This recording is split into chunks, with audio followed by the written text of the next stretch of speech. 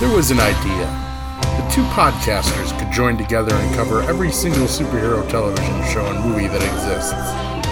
Scott and Chris combined their talents to form Binge Storm and to make this idea a reality.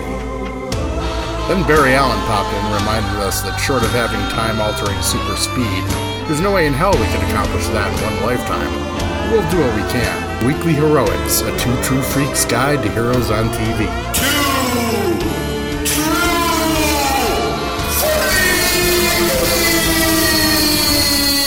Hi, welcome to Weekly Heroics, a two true freaks guide to heroes on TV, the Preacher cast. So we're putting out a lot of stuff these days, so I've got to specify. But we are doing Season 4, Episode 3 of Preacher Deviant, and I've got some special crossover guest stars from the podcast formerly known as Fear the Walking Dead cast, and they've done Preacher with us before in the past, but Beth and Brian Hughes are with us tonight. And nobody else. It's just me and thee guys. So hi, welcome back. Thank you. Hola. Good to talk to you again. Haven't chatted with you guys since the unexpected last issue of Fear the Walking Dead cast. And we never put that one out. Yeah, the lost issue of Fear the Walking Dead cast, which will never be released probably. But that's just the way the podcast crumbles, as they say.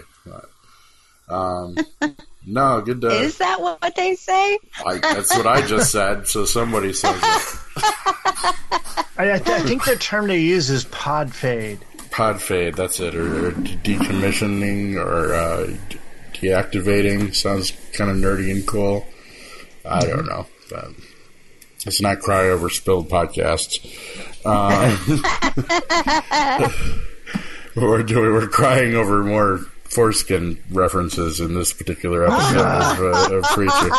As you guys may remember that have been watching Preacher all along, remember that little conversation Cassidy had back a couple of seasons ago, maybe? You know, one of his famous silly conversations in the car where he was telling Tulip and Jesse about how face creams use foreskins in them to make, your skin all the more smoother. Oh my God. And we see the logical, horrible conclusion of that in this episode. What did you guys, before we get into it, what did you guys think of the first two episodes? Balls out, nuts. Balls out, or Yes. something out in that area of the body out. Yeah, that's for sure. Disturbing, as I've said on our last podcast. It's kind of a difficult couple episodes for us men to get through. Luckily, I don't remember my particular circumstances, but still kind of a cringe factor there watching it happen to Cassidy over and over and over again. You're like Philippe the Mouse. You remember that? No. He's climbing out of the sewers, and he's like, not unlike escaping mother's womb. Ah, memories. Oh. But the episode... Well, I gotta say, I'm a woman, and obviously I have... I can feel the pain. I've seen it before happen with my oldest. Right. And I told my husband, it's your turn for our youngest. You do it. You be there. So just watching that happen, memories. I choose to want to forget that I just can't. Well, I think the thought of blades near the private areas of the body is generally kind of a primal, universal ick factor, and God bless the sick bastards at Preacher to go there for us, because they are apparently all out of fucks to give this season, knowing it was the final one. And so, might as well go. They've turned all balls out. They've turned the cringe up to 11. Yeah, they might as well brought in Ramsey Bolton to do the job, though. Yeah, right. No, I love Tuscany and his Yamaka, and we say it's respect for the Jewish religion, I guess. So, you didn't check with Cassidy though, because I'm betting Cassidy isn't Jewish. Thus, the reason, the machine worked. But the episode opens with a nice, beautiful commercial for Tuscany's face cream, now with more foreskin. And as it ends, we see Cassidy screaming as he's now hooked up to a machine that just continually runs over his, and gets the foreskins, and now he's an enterprising supply line for Tuscany's face cream, apparently.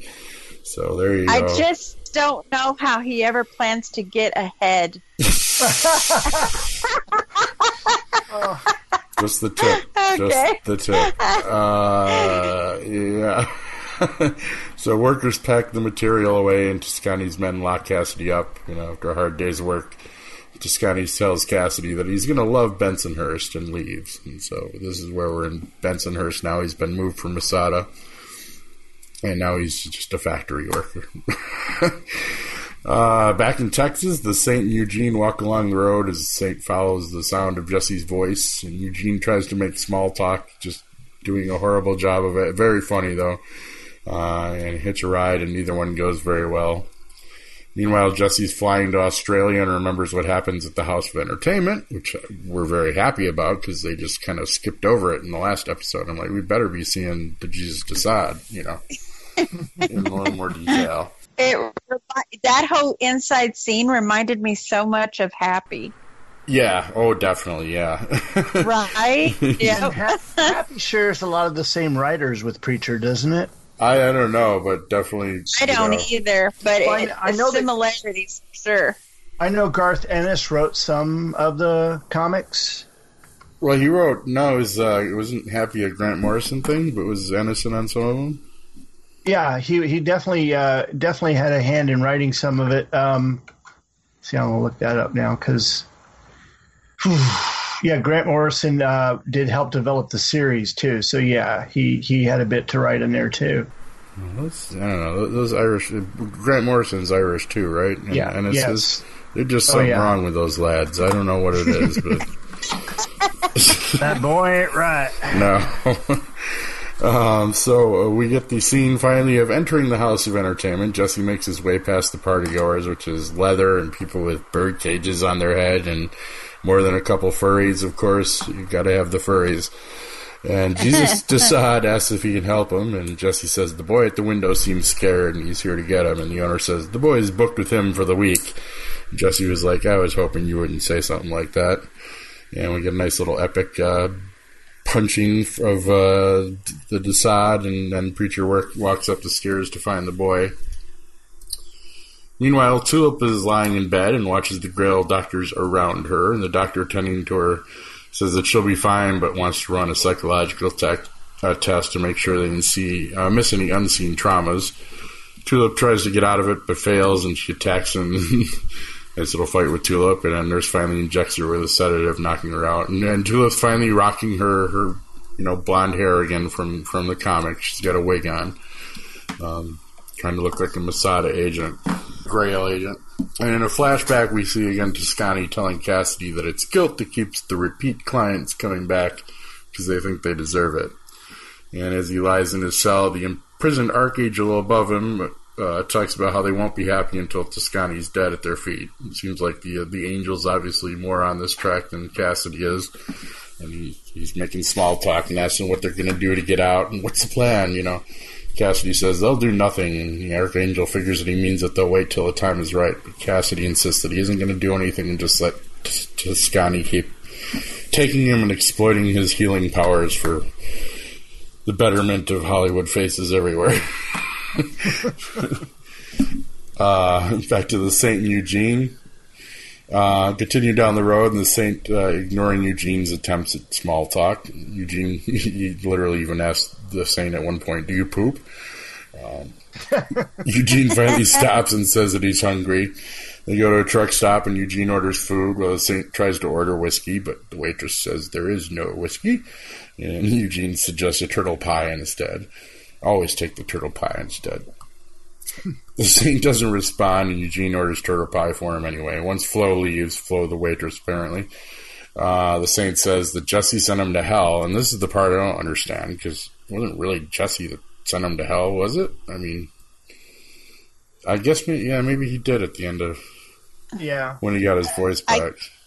Yeah. Yeah, because that's when he met with Hitler. And shot Satan. So, okay. But, I mean, like, overall, I mean, like, his grudge should be more with God, but I think he did work out a plan with Hitler. Where are we here? Eugene asks if he's going to hurt Jesse, saying that violence doesn't solve things. Saint's just kind of like, yeah, well, sometimes it does. Saint asks him what would suit him better, and Eugene suggests an apology. His dining companion isn't impressed, and Eugene goes to the restroom, setting up our next cringeworthy moment in this. The Archangel tells jokes and discusses Hoosiers, including an actual clip with Gene Hackman. So you gotta love that, and that'll be in this in this podcast somewhere. If you put your effort and concentration into playing to your potential to be the best that you can be, I don't care what the scoreboard says at the end of the game. In my book, we're going to be winners. Cassidy doesn't respond. He says he's going to Bensonhurst because he has nowhere else to go. And that clip may be here too, yeah. I got nowhere else to go. The Archangel senses backstory. He says so out loud, and Cassidy thinks back on his past. We get a scene from the Irish War of Independence in Ireland in 1916, where Cassidy is preparing to go to war, and his preacher uncle tells him to make the Cassidys proud, lad. And Billy arrives to go with Cassidy, and Cassidy assures his family it's the British that better be careful. The two men walk across the field. Later, Cassidy and Billy are fighting the British along with other Irishmen. Their squad leader says they will live forever in the minds of the people they're dying for. And Billy's like, yeah, I'd rather kind of live and be victorious. But they charge into battle, and Billy hesitates a little bit, asking Cassidy if he's sure about it. Cassidy says he is. An explosion hits a nearby building, blowing off Billy's leg. Pretty graphic, too. Yeah. And two British soldiers arrive and see Billy and kill him as Cassidy hides in the shadow, watches, and weeps. Cassidy returns home and hears explosions. He sees two British soldiers and tries to hide from them. And once they go past, a vampire emerges from a nearby pond and drags him into the water. They struggle, and Cassidy finally breaks free and makes it to shore. The vampire comes after him and bites him on the neck, dragging him back in. So we presumably are seeing Cassidy's origins. And I got thinking about, I forgot how old Cassidy originally told Jesse that he was, but I guess it was like an 87-year-old vampire, maybe. I think that vampire looks messed up. Yeah, kind of like the wet Walking Dead. A bit, yeah. So, now the first thing that jumped to my mind was the witch creature and the swamp witch creature in Legend with Tom Cruise. There's a deep 80s cut for y'all. Oh, my. She was kind of the same kind of haggy type water thing. I don't know. There's a lot of different references. You can see, I forget exactly what the one in this one was, and he's doing it over on The Boys too, but Sam Caitlin that writes for this and The Boys has been dropping some major like Breaking Bad Easter eggs in both of them. Really? And we'll talk about one of them when Brian joins us for the next 4 episodes of The Boys. But I can't remember what the one in this was, but it was kind of big. Or maybe it was in the previous episodes. I'd meant to make a note of it, but my brain didn't let me. So Cassidy, did that. Later, Cassidy returns to his family cottage. His Grammy is inside singing his Granny B, as he's referenced before, and Cassidy walks away. And he tells the Archangel that he thought it was better that his family believed he was dead rather than see what he'd become. And the Archangel starts singing an Irish song, and one of his feathers drifts down and falls on the floor in front of Cassidy. Featherstone checks Tulip's room at the bar, and she's not there. And Tulip wakes up from a dream where Jesse leaves her a letter saying that she's a lying bitch. She discovers that she's tied down, and the Grail Doctor asks if she had a bad friend. Tulip describes The Exorcist and notes at the end, threatens basically, like, you seen The Exorcist? You ain't seen nothing yet. You try to tie me down to a bed. And notes that at the end, the main character threw a priest down the stairs. And the doctor says that she suffered a head injury, and Tulip tells him they joined the Grail to run things their own way. He tells her that he joined up to help people, and he's going to examine her emotional functions via Rorschach tests. And I can hear Rorschach going, "A pretty flower." yeah. Not tulip. She goes right for the literal things that she's seeing in him. Jesse looks for the boy, walks down a hallway, and dizzy from the smoke, he enters the room and finds a photographer working with the boy. Jesse knocks out the photographer and says they're going. The boy says, like, I just made like $500 for, 3 hours of work or something like that. So that was kind of creepy. So he's like, we're in the third world here, dude. I got to do what I got to do, essentially. Yeah, that was pretty messed up. I mean, yeah. I was not real pleased with the way they went on that. I mean, I don't know. Well, we were talking about this earlier today, and I said there's one thing that the Preacher series is missing, and that is a foul-mouthed 8-year-old. There you go. Someone with a mouth like Hit Girl, right. on Preacher. Just someone that could actually shock Jesse and Tulip and them, but they haven't come up with that yet. But maybe after they listen to this, I'll do it. Yeah, why not? So he fights his way now. Kind of has to leave the boy, and he goes out in the hallway. He finds all the residents waiting for him, and he fights his way through them as they attack.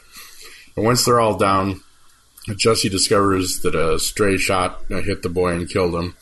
Jesus comes in and complains that Jesse broke his nose, and Jesse grabs him by the throat and beats him soundly, and the pantsless pilot arrives and asks what kind of preacher Jesse is. Now, talk about an homage, though. I posted it on the Weekly Heroics Facebook page after I watched this. But this fight with Jesse and the weird-ass minions of Jesus Desaad is so, literally taken from the movie Old Boy. I figured it out immediately. And so if you go watch, this episode and then watch the hallway fight in Old Boy, you'll see what striking similarities that we still haven't watched that. I don't know if I've ever watched the whole thing, but I mean, the hallway fight is one of the most famous fights, in cinematic history, and Preacher did it pretty good justice in their homage, but it was just so obviously a little bit of Marvel, a little bit of Daredevil hallway fight too in there. When he never really pays attention to Preacher, hardly ever, and all of a sudden he was captivated by the fight and then says, "He's my uncle." I want him to be my uncle. He's my didn't he call him his godfather? Oh, my godfather. That's it. Oh, yeah. He's my godfather. I want him to be my godfather. But he was really stuck watching the whole fight. He just thought it was cool. They do some great fight choreography and said this is just to kind of just straight up kind of copy one of the best fights in cinematic history was ballsy, and they did it very well, if it was that noticeable to me anyway. Because usually I just kind of blank on these things till I'm reading about them later. One of my podcasting partners points it out, but I caught this one right away. I'm proud of myself. The two men, the pilot and Jesse. That was one of the more interesting fights to see on the series. A lot of times when they start getting into fights, I kind of tuned out of Tulip's fight. Yeah, I mean, it wasn't as... Yeah, and there's some good Tulip fights in the series, to be sure, but that one wasn't one of the better ones, but... Well, let's face it, if she doesn't have a rocket launcher, what's the point? Yeah, Or at least fighting Featherstone, if it's not her against Featherstone. Yeah, those two together. Nazis. She did beat the shit out of some Nazis very well in the last season. But as the pilot and Jesse prepare to drive away, Jesse uses Genesis to tell the pilot to forget what happened, except for the fact he doesn't have pants, apparently. They drive away as God in his dog suit watches from an upstairs window. So obviously pervy God would be at Jesus Desaad's house, enjoying the furry fellowship that is there. Harris Star. Do you think we'll go to hell just for watching this? Probably, I've get in line, as far as my sins are concerned. I think the Preacher's going to be, least of my worries when I knock on those pearly gates. Harris Star receives a report on Jesse and asks the Grail operative what his impression of him is. And, of course, we still have to be staring at the horrifying foreskin ear that he's had built for himself. And the operative, who he's calling Hoover 2. Hoover 1, by the way, showed up over on The Boys, actually, for a couple little scenes. The guy that played him. We're a few episodes in on that one. We're enjoying it, but we have to be careful when we watch it. Well, yes, it's not for the youngins. And with fortunately, summer just ended. He started back at school today. So oh wow, already. Yeah. You guys just got to do things bigger and earlier over there in Texas, don't you? Yes, we do, as usual. What kind of school makes their kids go to school in August? Oh, cool. Oh, it's so hot outside. It's crazy. I bet. But it's a dry heat, right? So it's okay if it's 110 outside?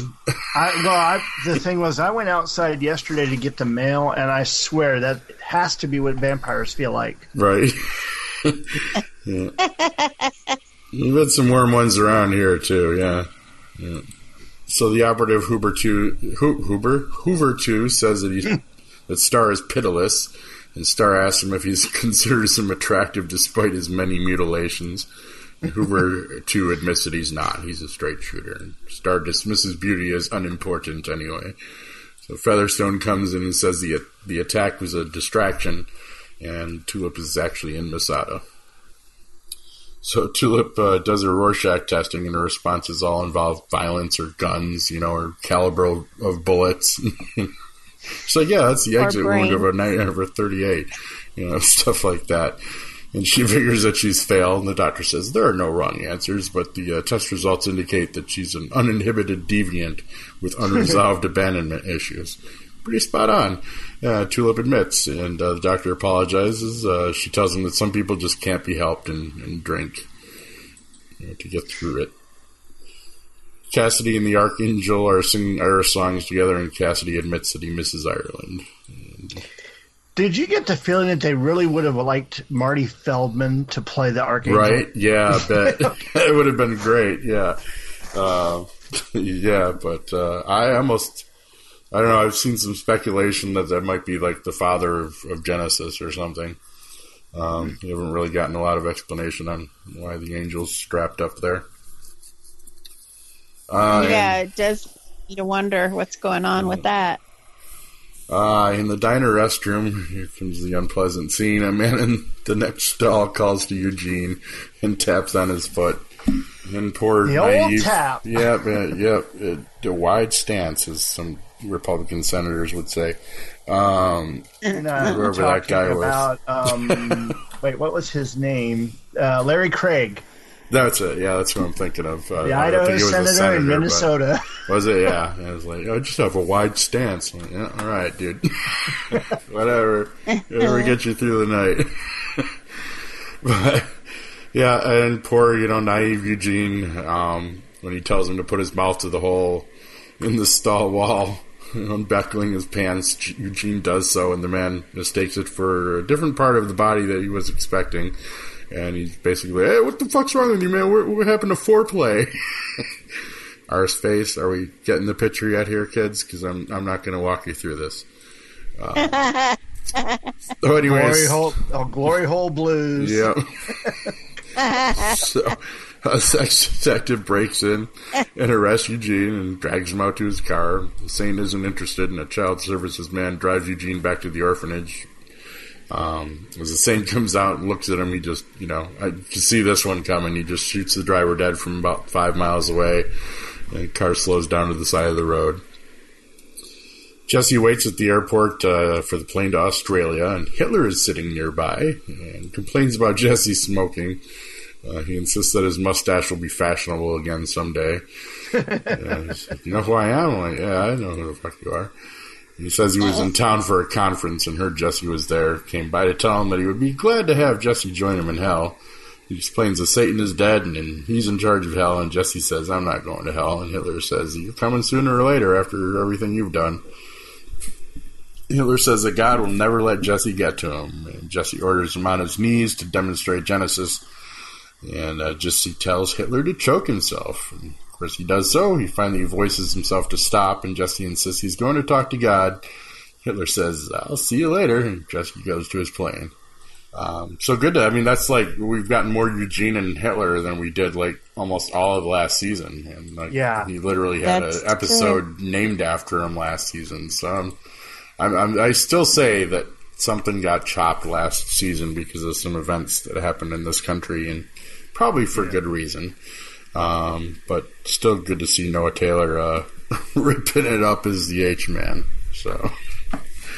yeah, may make me an evil person, but give me more Hitler. Yeah, he's got that job for at least another 10 years. I mean, after that, he'll be showing up at like his shopping malls and whatnot. Yeah, I don't know if that's going to go well for him. Go down to Brazil and say, yeah, this is what I look like.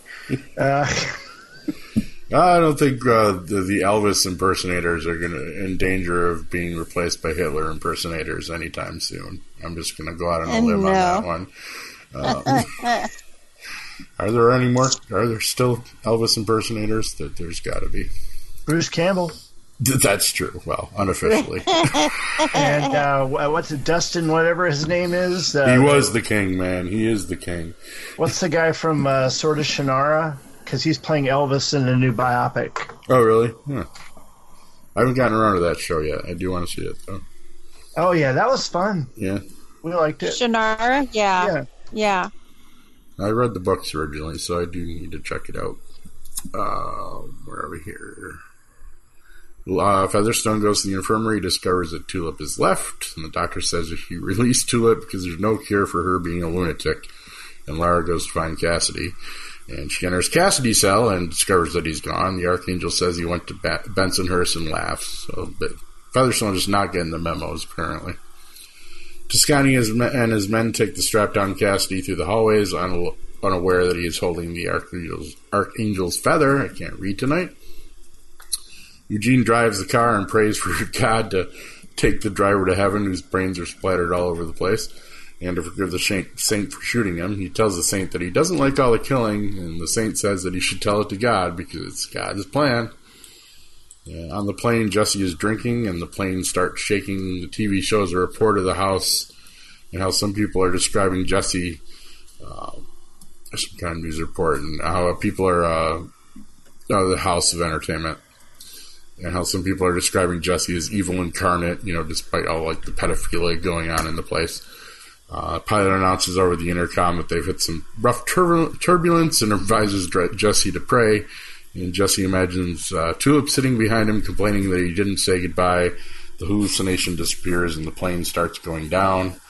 And we've got to assume that this is going to lead to the little flash forward we saw in the first episode of Jesse hitting the ground very hard. So, I don't know. And I've talked too much, so you guys go. I don't know. What do you think of this one? I can't believe it's almost over again. I just got done watching The Last Legion. I know. I'm getting very depressed that my favorite shows are going away. Well, the feather thing had me wondering if the feather is meant to cure him and he doesn't know it because he just got through telling the reason for his guilt in that scene.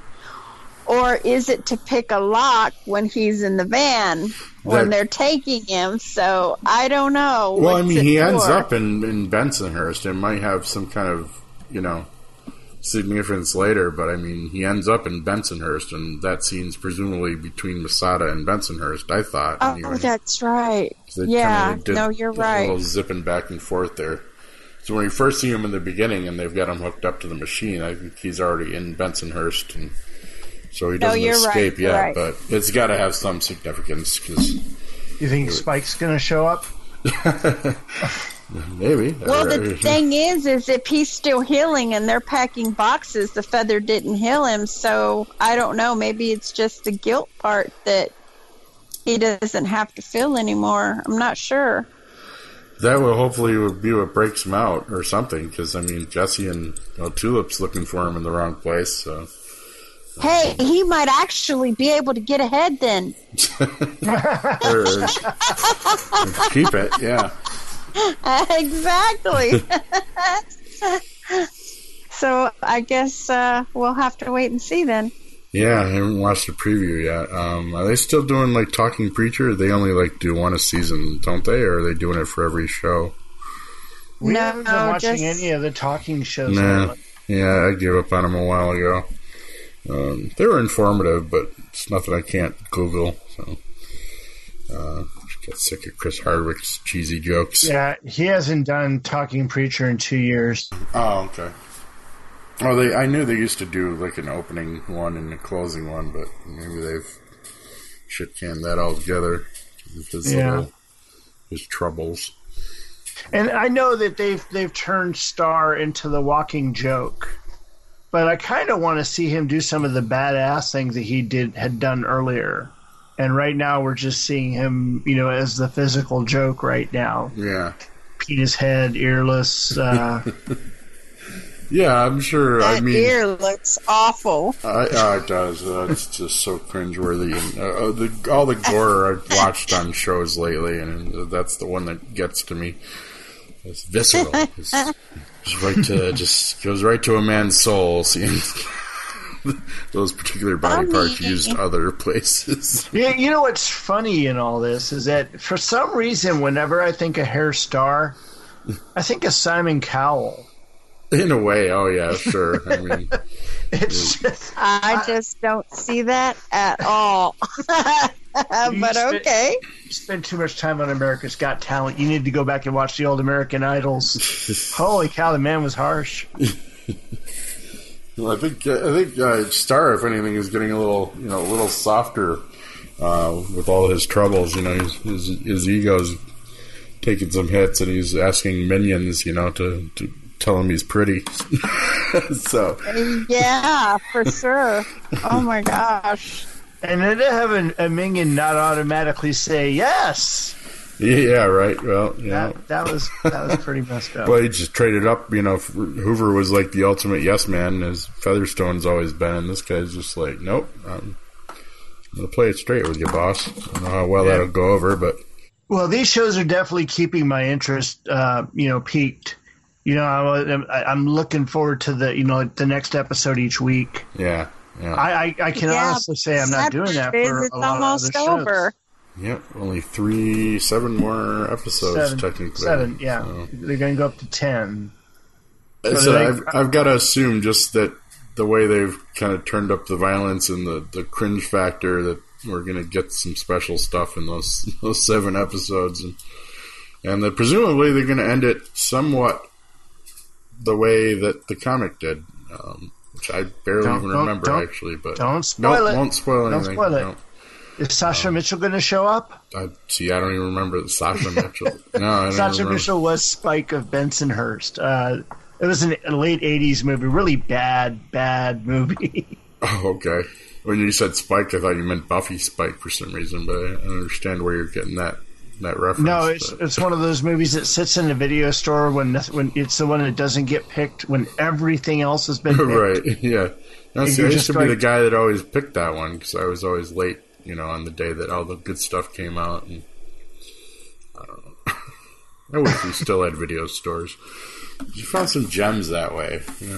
When there was nothing left, you picked whatever there was, and sometimes you found a gem, sometimes you found crap. How I found Electric Dreams. Yeah, no kidding. DEFCON 4. Okay, that was bad. I don't remember. Nowadays, is like fucking Netflix is worse than the old video stores because they're just. I can't believe how many bad movies are on there. My favorite video store bad pick of all time was Luc Besson's Subway with Christopher Lambert and Isabelle Adjani. I don't think I've ever seen that one. I don't know how. It is poorly dubbed, and it is just hilarious. It's a movie he made before La Femme Nikita. I was going to say it had to be. And Jean Reno is in it as the drummer. Okay. So it's a very young Jean Reno. So that's one you watch it. You watch it once, and then you blame me for making you watch it. Subway. Yeah. But it does follow an interesting thing with Christopher Lambert movies, and that is, in a lot of his early barely movies, being able to understand them, or well, no, but he apparently dies and comes back. Oh, okay. Because if you watch The Sicilian, he dies and comes back. Highlander, he dies and comes back.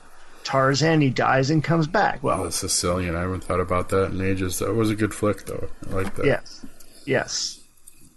And then Mortal Kombat, he dies and comes back as a different actor. Right, yeah.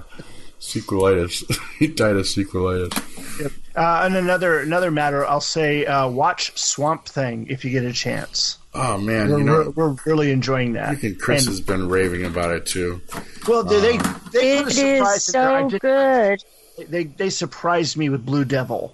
Yeah, I don't remember that character, but I've been hearing good things. See, I don't know if I want to watch it at all. I watched the first episode or most of it, and then it was like a day later. They're like canceled. I'm like, oh, fuck! Like, so I'm gonna watch like 10 episodes of this. Well, you know why really I got get canceled, into it, right? I've heard all different things, that it was like location shooting folded or something like this. A clerical mistake prevented them from getting the tax breaks that they were supposed to get, so they canceled the show after the first season. Yeah. So I mean, it's possible that that shit's fixable. So figure out somewhere to shoot it. If people are enjoying it, but I don't know. The season 2 trailer for Titans looks pretty good. I know that. I had someone recently tell me, I forget if it was maybe Pat, that he had wished that you guys had continued your Titans coverage because he really enjoyed that one. Really? So maybe Titans season 2, you guys can do at least one more with Christopher. Cause I did too. I listened to that whole thing. It was he's enjoying it too. And we're looking forward to season 2. So maybe we will get something together. I'm not as busy as I was. It just was really, but it was really hard because my mom was so sick at that time. Yeah, I know, yeah. Yep. But yeah. You guys know any contributions you want to make? We'll put them up.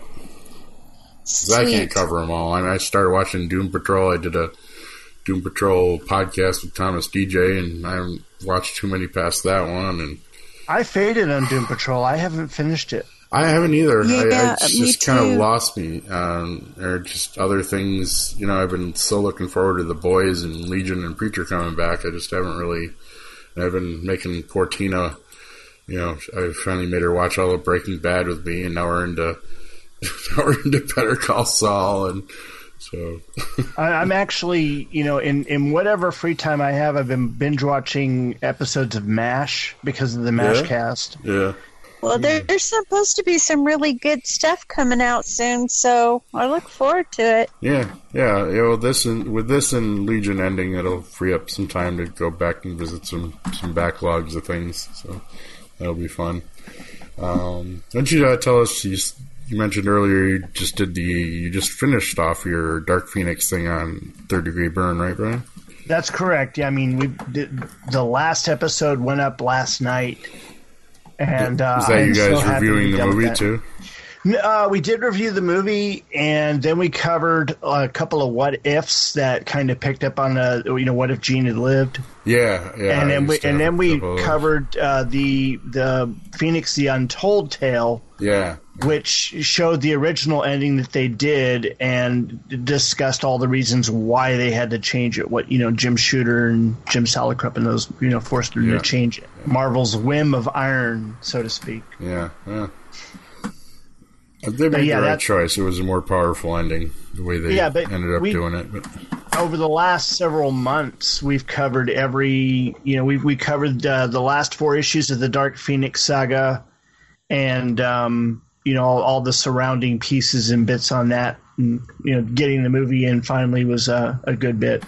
Well, I gotta just get a little spoiler from you on your movie review. What'd you think? Dark Phoenix? Yeah. If it wasn't an X-Men movie, if it wasn't tied to Dark Phoenix, it wouldn't have been bad. Not a bad movie. Yeah. Decent film, good action, and definitely, decent performances, from Fassbender. I don't like what they did with Charles, though. It kind of ends on a note of like Magneto was right, as a lot of them did. Well, Charles was not just a failure; he was the ultimate failure. Yeah, I mean, and kind of they've done that in the comics here and there too, like with Onslaught, and That was Xavier's 'cause always made some sketchy calls over the years, but they did that because they went all the way back to the issue 5 of the original X-Men, and there was one panel where, for whatever Stan had a brain fart, and even Professor X professed his undying love for Jean. Yeah, I remember it, but I don't dare tell her. Wow, she's my student, and I'm confined to this wheelchair. Yeah. Yeah. Oh, yeah, that's actually creepy. Yeah. But I mean, back in the '60s, that was, again, it was an offhand comment, and they never referred to it again. And then some guy in the '90s decides, to make that the basis of the entire. Yeah. Anyway. Well, since we were talking over on Legion, now they've slightly altered the Xavier Gabrielle Heller relationship over there, in that as opposed to, I think in the comics she was essentially like his patient, kind of, in a psych ward. Well, they made him a patient as well in the psych ward this time, so like they eliminated that whole major conflict of interest of reading your patient's mind and getting her to fall in love with you and stuff. So it's kind of a no-no in psychiatry. So are they basically trying to say that he wasn't a doctor at all? He was a patient all along? Not all along, but he essentially got, in Legion anyway, he essentially got put in the hospital after the war, and to do the PTSD and whatever. But, gotcha. But yeah, so he's a fellow inmate essentially of the hospital when he meets her in Legion, which I thought was a better call than the original source material where he's a creepy psychiatrist. So. Just really not supposed to let your patients fall in love with you. It's kind of psychiatry 101. Yeah. I'm going to change subjects here. Have you been looking at that John Byrne's X-Men Elsewhere? No, man. I need to. I know. I'm going to have to find somehow compilation of it and download it in all one chunk. He's got it on his website. You can just go to the page and look at it in sequence. He's got each issue, put together, right? 2 full issues and half of a third. He's putting out a page a day, weekdays, and basically leaving them for the weekend. But, he's in his 3rd issue right now. And, I mean, it's, he makes some deep pulls, but he's also, the stories are supposed to take place today. Okay. But they're just like, the weeks and months after the Dark Phoenix saga, but where she lives and has been lobotomized by the Shi'ar. That's it. So the X-Men are together. You get to see things that you haven't seen in a long time. You get to see John Byrne drawing like MODOK. Yeah. Oh, yeah. And just a Sentinel, action against a Sentinel. And the latest issue is little Willie Evans from the Fantastic Four 208, and today Spider-Man made a guest appearance. A real nice, and it's funny because it's like Nightcrawler's in the city, and he's using that image inducer so he looks like Errol Flynn. Yeah. And he decides to crawl up the building to surprise his girlfriend. And then all of a sudden, there's Spider-Man sitting there going, "Something wrong with the elevator?" Nice little Superman homage. Yeah, nice. Man, he's got to have some kind of, got to be kicking some ducats to fucking Marvel or something. I can't believe Disney is not his pants not off. at all. They basically CB Cebulski went to him in Boston last year and said, "Hey, I'm really liking this. Let's do something." And he says, "I'll get in touch with you." And he then proceeded to not get in touch with him. Yeah. I was going to say, I mean, if they let him do it and it's free advertising, you've got John Byrne drawing your product for you without having to pay him. So when Byrne talked to him a couple months later, he says, "Oh, we're just so busy with so many big things going on that we just don't have time for this yet." And Byrne's like, "This isn't big?" Yeah. And, he just decided, nah, I'm just going to publish it on my site as fan fiction, and it's just the penciled pages. But he's, putting together complete stories, and he's got probably 12 done right now, 12 issues done. And he's just continuing to work at it every day because he says it's just flowing off the pencil. It is pure creation. He's having fun. And you can see in the art that his passion's there. Yeah. That's ultimately the best best way for an artist to work is being, his own vision, not being told by some editor what he has to draw, basically, or some writer. He's writing it too, right? He's writing it. And this is the X-Men you wanted to see, the way Byrne and Claremont were doing them way back in the late 70s, early 80s. It has that feel, that flavor. It's and his style seems to have reverted a bit to the way it was back then versus what it's been over the last couple of years. And I think it's just his passion for it has risen because he's just doing what he wants to do rather than what he's getting paid to do. See, I'm afraid to start reading Byrne stuff in a way because I've kind of accepted the fact that I'm starting to build a comic collection again. Not really anything focused yet, and I have to kind of eventually choose a title that I want to start filling in again. I don't know if I want to go with the X-Men again or not, but if I do, and Byrne shit's going to be really hard and expensive to find. So, Beth just bought me the Artifact edition on the X-Men, that IDW, the big, huge book. Mm-hmm. And that is so nice. I'm really glad I got that. So that's another Weekly Heroics. We will be back next week with, the final Legion cast.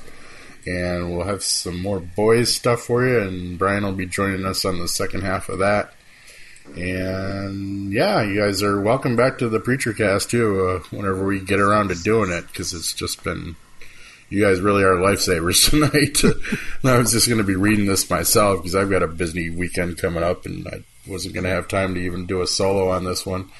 But well, it's getting so much fun, and I look at what's going on right now is the toilet bowl is swirling and everything is just about to smash in the center. Yeah, I have before faith it goes down the drain. This team is going to give us a satisfying conclusion to this. That it's going to, this story will have a definitive beginning, middle, and end, and that's always good for a show to go out on. Not a lost ending, but an end game ending. More, yeah, I'm not sure. More towards the end game, less towards lost. Yeah, definitely, that would be nice. Yep. All right, I gotta say goodnight to you guys, or at least Beth, because she's got to go. But thanks for joining me, and we'll be back. I'm so sorry. No, not at all. We'll be back with you next week. Bye now. Adios. Bye. Adios. Eternity. Imagine a place where perfection is timeless, where wisdom meets beauty, romance meets revelation. Every time is like the first time. Except you look even better. What's your secret? I'll never tell. Neither will we. Toscani's face cream. Aging doesn't have to be torture.